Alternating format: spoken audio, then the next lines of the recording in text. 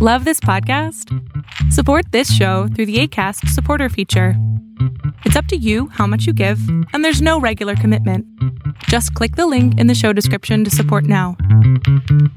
For more than 5 years, Deep State Radio has been on top of all of the key foreign policy and national security stories impacting the world.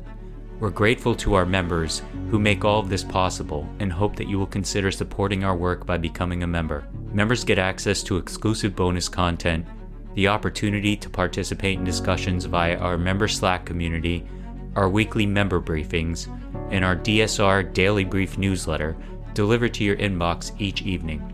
Members also receive all of our content via private member feed that you can add to your favorite podcast app. And we're not stopping there, as we'll soon be announcing additional programming and content partnerships to make membership an absolute must-have. To become a member, visit bit.ly/DSR member and enter code MAY2022 at checkout to gain access to all of our exclusive benefits for just $5 per month. Thank you for your support.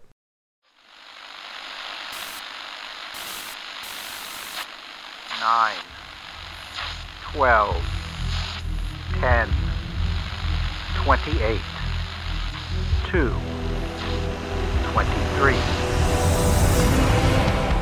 This is Deep State Radio, coming to you direct from our super secret studio in the third sub-basement of the Ministry of Snark in Washington, D.C., and from other undisclosed locations across America and around the world. Hello and welcome to the latest edition of the podcast. I'm your host, David Rothkopf, coming to you from New York City, where it's lovely, although not really quite a May day yet. It's a little bit cool. Coming to us from Washington, D.C., we have, of course, Rosa Brooks of Georgetown University Law School. How are you doing today, Rosa? Great, David. It's a great day. It's not a great day, Rosa. But today we're going to talk about Ukraine. Also joining us from Washington, D.C., we have Ed Luce of the Financial Times. How are you doing, Ed? Blessed be the fruit. The former president. The former president had a problem with fruit, apparently. He was afraid of fruit being thrown at him. One of the people who might have thrown that fruit, of course, is our friend also joining us, Tom Nichols, who is a contributing writer for The Atlantic and is the proprietor of The Atlantic's Peace Fields newsletter. How are you doing today, Tom? About as well as everybody else, but I'm less worried about the Supreme Court because by the time that comes around, we'll have already had a nuclear war. So that's a good point, Tom. And I appreciate your reminding us that there's a silver lining to everything, really. Right. It's not to worry. It'll never get that far. Well, it'll all be gone by then. Wow. Well then, folks, thanks very much for joining us.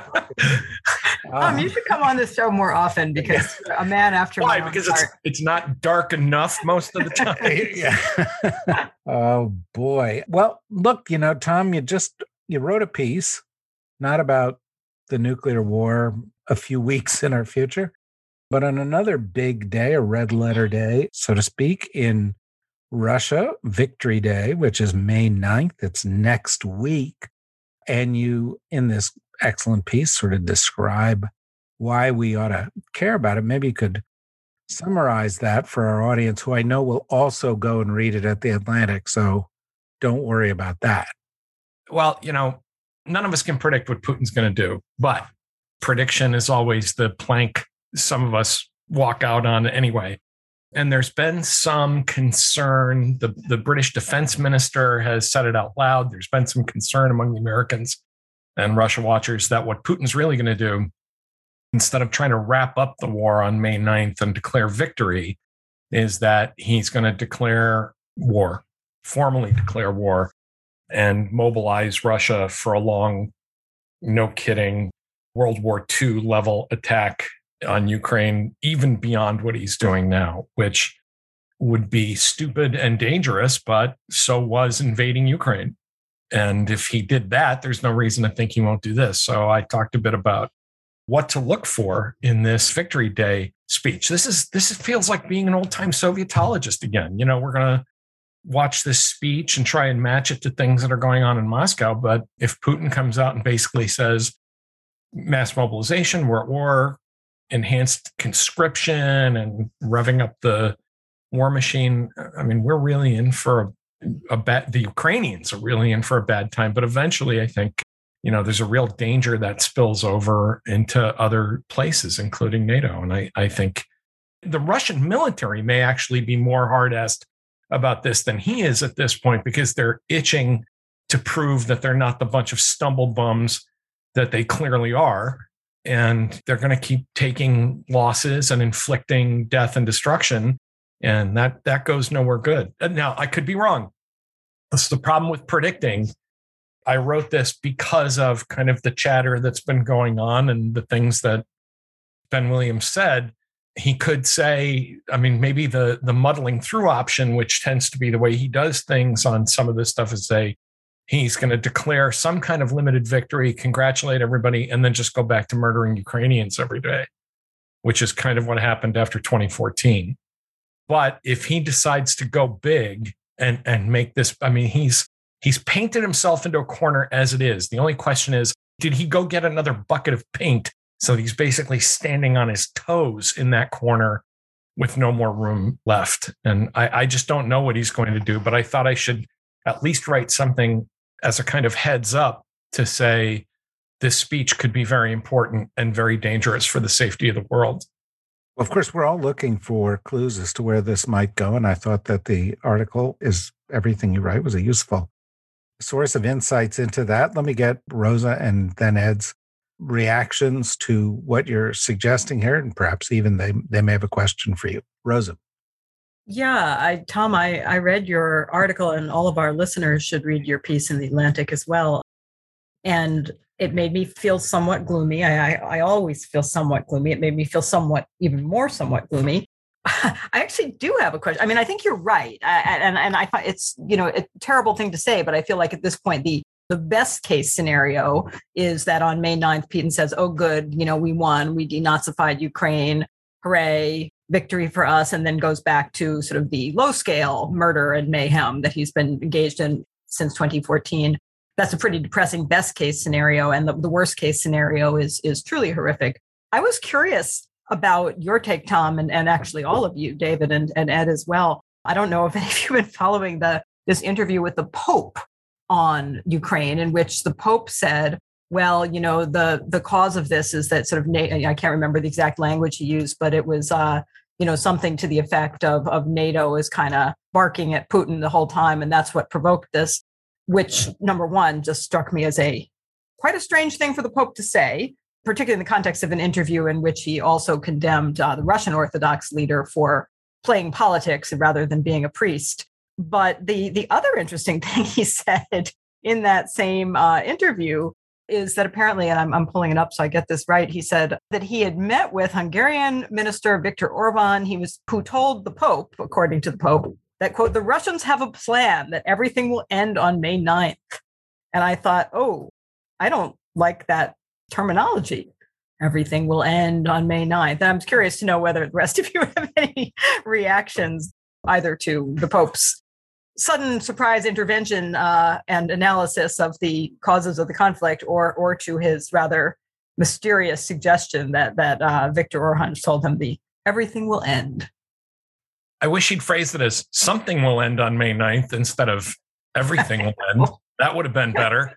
I'm Orthodox, as you guys know, love the Pope, but there's a reason we don't have one. His feelings on NATO expansion are, I think, wrong. And it's interesting that the Pope says this while understanding that the Patriarch has actually been pushing this thing pretty hard. Yeah. I'm sorry, but the Patriarch has not been pushing the establishment of some Christian Slavic empire because he's worried about Slovenia joining NATO. That's nonsense. Maybe the Holy Father felt the need to both sides this for a minute so that he could say something else. But, Rosa, when you talked about Orban, I thought you were going to talk about the other thing that dropped, or that seemed to drop today, and I don't have it in front of me either, that Hungary actually got a heads up on the invasion from Putin, like the good NATO ally they are, apparently. But I don't know what to make of this May 9th thing. I know that back in March, I actually took it out of the piece because it was getting long and I didn't want to get sidetracked onto some things. But the The Ukrainians, which, again, you always have to take with a grain of salt because they're running a really great information operation. I mean, the Ukrainians have really been impressive about this, but the Ukrainian general staff claimed that the Russian general staff was kind of worried about people raising expectations in the Russian military that this thing gets to May 9th and then everybody kind of gets a break. I mean, I'm just trying to figure out how Putin turns to, with all the problems that are already proliferating, says, hey, you know what's really going to solve this? Increasing the draft and declaring war. I don't know if that's a Russian information operation. I don't know what the British or the American intelligence people are saying. This whole war for, I'm with you, Rosa, this whole war for 2 months has just creeped me out because it is not explainable by anything other than, let me just be an IR nerd for a minute. This is the defeat of realism. This should be the final defeat of realism as a school of thought that explains anything, because this is about a deluded old man, a corrupt patriarch, a dysfunctional national culture. I mean, there's all kinds of stuff going on here that are not amenable to power politics, which means that a lot of the stuff that we usually counted on with deterrence isn't very helpful to us right now. And so, that's why I've been kind of giving a lot of props to Biden for handling this the way he has. And maybe at some point we can talk about why Adam Kinzinger's AUMF is such a stupid idea, or maybe we can just leave it behind. But anyway, that was an overly long answer, Rosa. Basically, I don't know. Your point is really interesting, and maybe we can discuss later in this podcast what you just said, that this both is a nail in the coffin for realism, not to speak of idealism. So where are we now? How should we think about international relations at this point? But let me shut up, and because I want to see what you have to say about all of this, and whether the world will end on May 9th in particular is a subject of interest to us all. I'm fairly sure that May 8th will come to an end on May 9th. I share Tom's sort of radical uncertainty about what else May 9th might be. Radical uncertainty. I'm going to steal that. It's an old phrase in markets terminology, but it hasn't really spread beyond markets that much. But it certainly applies to geopolitics, and it certainly applies to Putin's palette of options. And I think, if you look at history, you look at the classic battle of the English against the French every 20 years in the medieval period, you will have priests from the same church blessing the English army and priests from the same church blessing the French army, times 1,000 with every small skirmish. We are long used to churches caring far more about the crown and the flag than about any putative church or God. But I share your shock, both at the overt sort of AK-47 blessing nationalism of the patriarch of the Russian Orthodox Church, and also the naivety of Pope Francis. I have to say, quoting Orban is really a sort of a new one for any pope, and is in marked contrast to his predecessor, Pope John Paul II, and the role he played when the Soviets almost invaded Poland in 1918, in deterring that invasion. But my question for you, Tom, is, and we've both written about this, the nuclear threat, the escalatory threat with Putin. You mentioned in your latest piece, Gerasimov, the Russian head of the Russian military, had visited Ukraine. But you've also written a lot about Russian military doctrine, incorporating tactical battlefield nuclear weapons. And the fact that, we're now in a sort of mirror image of the 70s and the 80s, whereby it's the Soviets who are conventionally weak, but superior in terms of nuclear, or at least in tactical nuclear, means if you combine that with Putin's extreme lack of realism, clearly appalling intelligence on what reactions might be to steps he's already taken, and therefore by implication to steps he already might be planning to take. What odds would you give?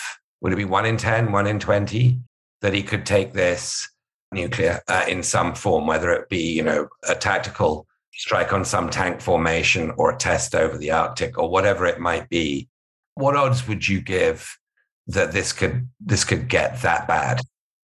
I'm not going to put a number on it because I think President Biden had a great line about this when he was asked how he would respond to chemical use. And he said, it really depends on what that looks like.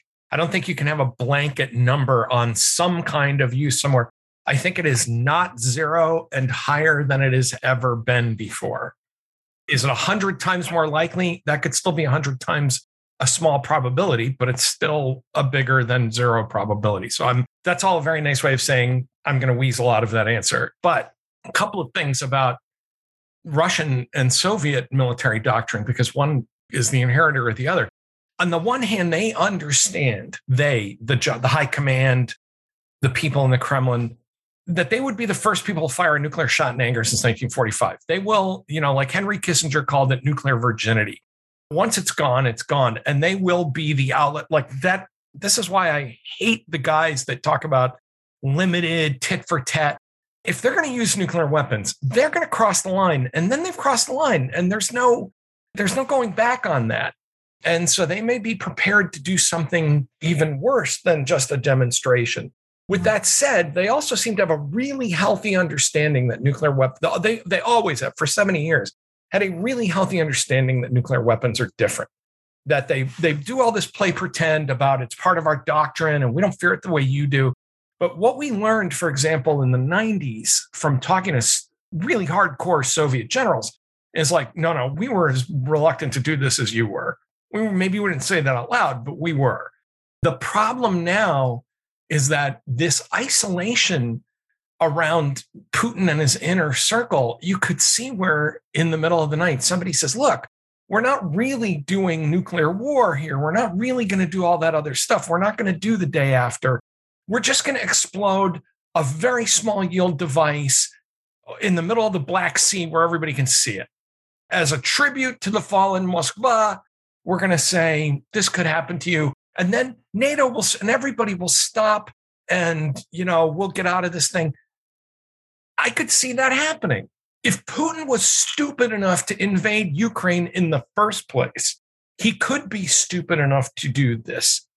Ed, the thing I really wanted to key on is you're absolutely right that this flips the script on the Cold War structure. NATO said, look, if you attack us, we will lose.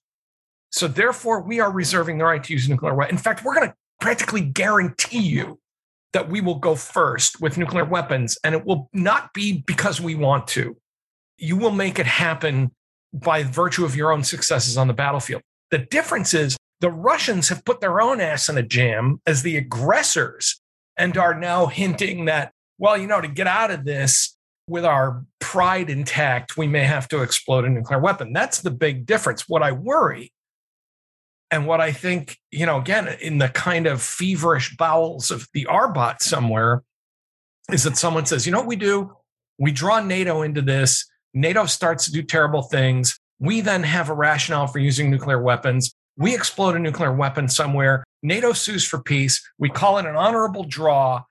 And that's better than losing. And that's what I mentioned in the piece, that Russian TV is all over this. Now, Russian TV has lost its mind and is basically preparing people for a nuclear conflict in a way that we've just never seen in either country before. Ed, you may have noticed that they ran a little video the other day on Russian TV of how they would nuke the UK. I don't know how you felt about that. It caused some ructions at home because they talked of wiping out the British Isles, and the British Isles definition included Ireland. Yeah, what did the Irish ever do? And my wife is Irish, and Ireland is not just neutral, but it's also not part of the British Isles in its own definition. So the Russians they crossed a nuclear red line with Ireland on their nomenclature. But I did notice, I think it was like tidal waves. It involved some quite elaborate.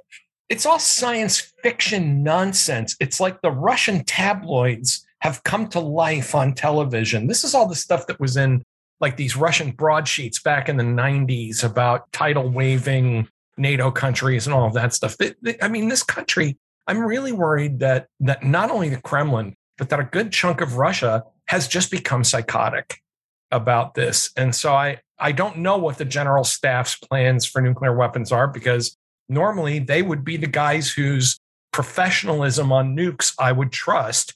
But clearly when, they're hurting so badly now and they're so humiliated that they may think that this is an option. But I don't think it happens. Ed, to go back to your question, I'm not sure that it happens unless they draw NATO in somehow that then gives them the existential rationale that puts them in where NATO was in like 1968, right?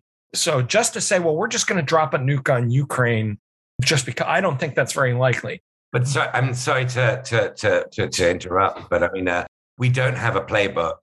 When we look through the various near-nuclear missiles and you look at nuclear theory developed in the Cold War and since, of what role softening up public opinion for possible nuclear war plays in the calculations of those who take the decisions. Because presumably in a system like Russia's, not presumably, we know for a fact, there's no way that all these rabid talk show hosts on the Russian TV news shows are going to be speculating like this about nuclear weapons unless they've got the green light from the Kremlin to do so.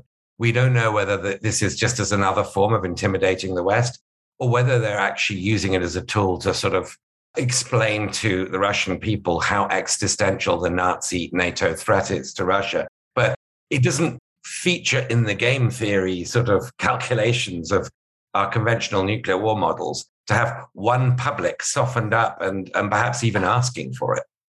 It's interesting. And then I'll shut up about this. But one historical data point here, the Soviets, remember, they were always good at accusing others of doing what they were doing, right? When the movie Red Dawn came out, which, today my students can't believe was actually released as a serious drama rather than as a kind of campy comedy. But when Red Dawn was released in 1984, the Kremlin said, this is part of Reagan's attempt to prepare the American people for nuclear conflict, for an actual World War III conflict with the Soviet Union. And I think that there is still that mentality. And I think you're right, Ed. I think some of it is they're doing it to tamp down internal dissent. They're doing it as messaging to the West because the feedback loop between Tucker Carlson and Russian television is now iron. I mean, it's just, that's practically the hotline now. And they know that a lot of what they say gets play and what he says gets play over there. So they're playing an information game. Whether they're genuinely softening up their public to accept the Russian detonation of a nuclear weapon, I don't know, but it's the kind of thing they would do. Let's put it that way. Well, I there are so many ifs and what ifs in this conversation that it becomes easy to get to really disturbing outcomes. But let me turn to Rosa, who we haven't heard from much, and raise this sort of core question here, which is, what benefit would there be for the Russians in doing this? First of all, I'm going to say, and you can't say anything conclusive, but I think the odds of NATO being drawn into this are very low. They have shown a lot of restraint. They don't want to be drawn into it. The only way to do that would actually be to attack a NATO country. But further, in terms of using a nuke or doubling down on Ukraine, every decision they've made so far for the past 2 months has been costly to them and has weakened them in one way or another, economically, militarily, diplomatically. Why would a government of at least partially rational people do more of what isn't working, Rosa? Well, I think it goes back to Tom's point. The assumption of rationality is clearly an erroneous one. I think that the Trump era in this country has also been a reminder of that if our predictions are premised on the notion that we have rational actors, at least in sort of the narrowest sense of the term, it doesn't work, or rather, it depends what your framework is, right? If Putin's framework for rational decision-making is, it is imperative that I be seen as strong, no matter what the cost. That is the most important thing. And I would rather die and take everybody else down with me than be perceived as anything other than strong and victorious. Then it's perfectly rational for him to think, après-moi le deluge and so forth. I mean, why not, right? But if our assumption is that Putin and others around him are making rational decisions about the best interests of Russia, clearly it doesn't make any sense. But I don't think there's any evidence that that is what motivates them. And I think that it is a profound problem, right? That so much about the world order rests on the assumption of kind of minimal rationality, that states don't want to cease to exist, that people as individuals don't want to cease to exist, that when push comes to shove, most people, most of the time, will choose taking some ego blows over destruction, over ceasing to exist. I think even if that's true of most people most of the time, it's clearly not true of all people all of the time. And we occupy a world in which we only recently ceased to have a leader here in the United States who clearly was not a rational actor in any traditional sense of the world for IR theory purposes. And we now have Putin, who equally clearly is probably not a rational actor for IR theory purposes. And that creates a tremendous amount of unpredictability. I mean, even in an actual realist world where our assumptions hold true, there's unpredictability because there's states and people misunderstand each other. People make mistakes. You get into escalatory spirals that nobody wanted to get into, et cetera. So I do not know what is in Putin's mind. I do not know what is in the minds of those few people he talks to. I don't know what they're saying to him. I actually have another question to throw out to the rest of you, though. Tom, you mentioned Red Dawn. I find myself I share your view that although I think a use of nuclear weapons remains unlikely, I also think it is more likely now than it has been at, I don't know about any previous time. I'm not a student of the Cuban Missile Crisis, et cetera, but certainly at any time in my own lifetime, it is more likely. And yet this has not led, at least at this moment, to any kind of widespread shared public sense of existential threat. I mean, I think that there is, in fact, a increasingly wide sense of existential threat related to climate change in this country. It's far from universal, but certainly when I think about the students I teach, for instance, they get that. They view it as an existential threat. But I don't hear people saying, oh my goodness, the world faces an existential threat of nuclear conflict. And that's very different from, even my own childhood, right? Where, again, it was certainly not universal. There were plenty of people who said, oh, don't be ridiculous. It's not going to happen. Don't be so silly. Movies like Red Dawn and The Day After reflected that fairly widespread cultural angst about living in such a precarious world where there could be a nuclear catastrophe. It was very much part of people's consciousness. And I don't think that's the case now, even despite the last few months. And I wonder, number one, is that should we be worried about that? Should we be worried that other people aren't as worried as they should be? Or does it not really make any difference because it's completely beyond our control anyway, frankly? I mean, we might say, look, the Biden administration is doing about as good a job as anybody could conceivably do. So us spending all of our time panicking and, digging our bunkers deeper isn't going to change anything anyway. So, let's party. And besides, we can talk about, the Supreme Court anyway. And we got other stuff we can talk about and be mad about. Should it bother us that nobody seems all that bothered? Well, let's talk about that, but let's talk about it in one moment. This is the time we take a break. And we say to all those who are joining us from the general public, thanks for joining us. We hope you've enjoyed this discussion. If you want to hear the rest of the discussion or the rest of, all of our discussions, become a member. Go to the dsrnetwork.com, click on membership. It's like price of a Starbucks cup of coffee every month. And you can join us and hear all the bonus content. Every single one of our podcasts is about 33% bonus content. So hope that'll motivate you to become a member. We've got some interesting new things for members coming up. For those of you who are members, stand by. We'll be back in a moment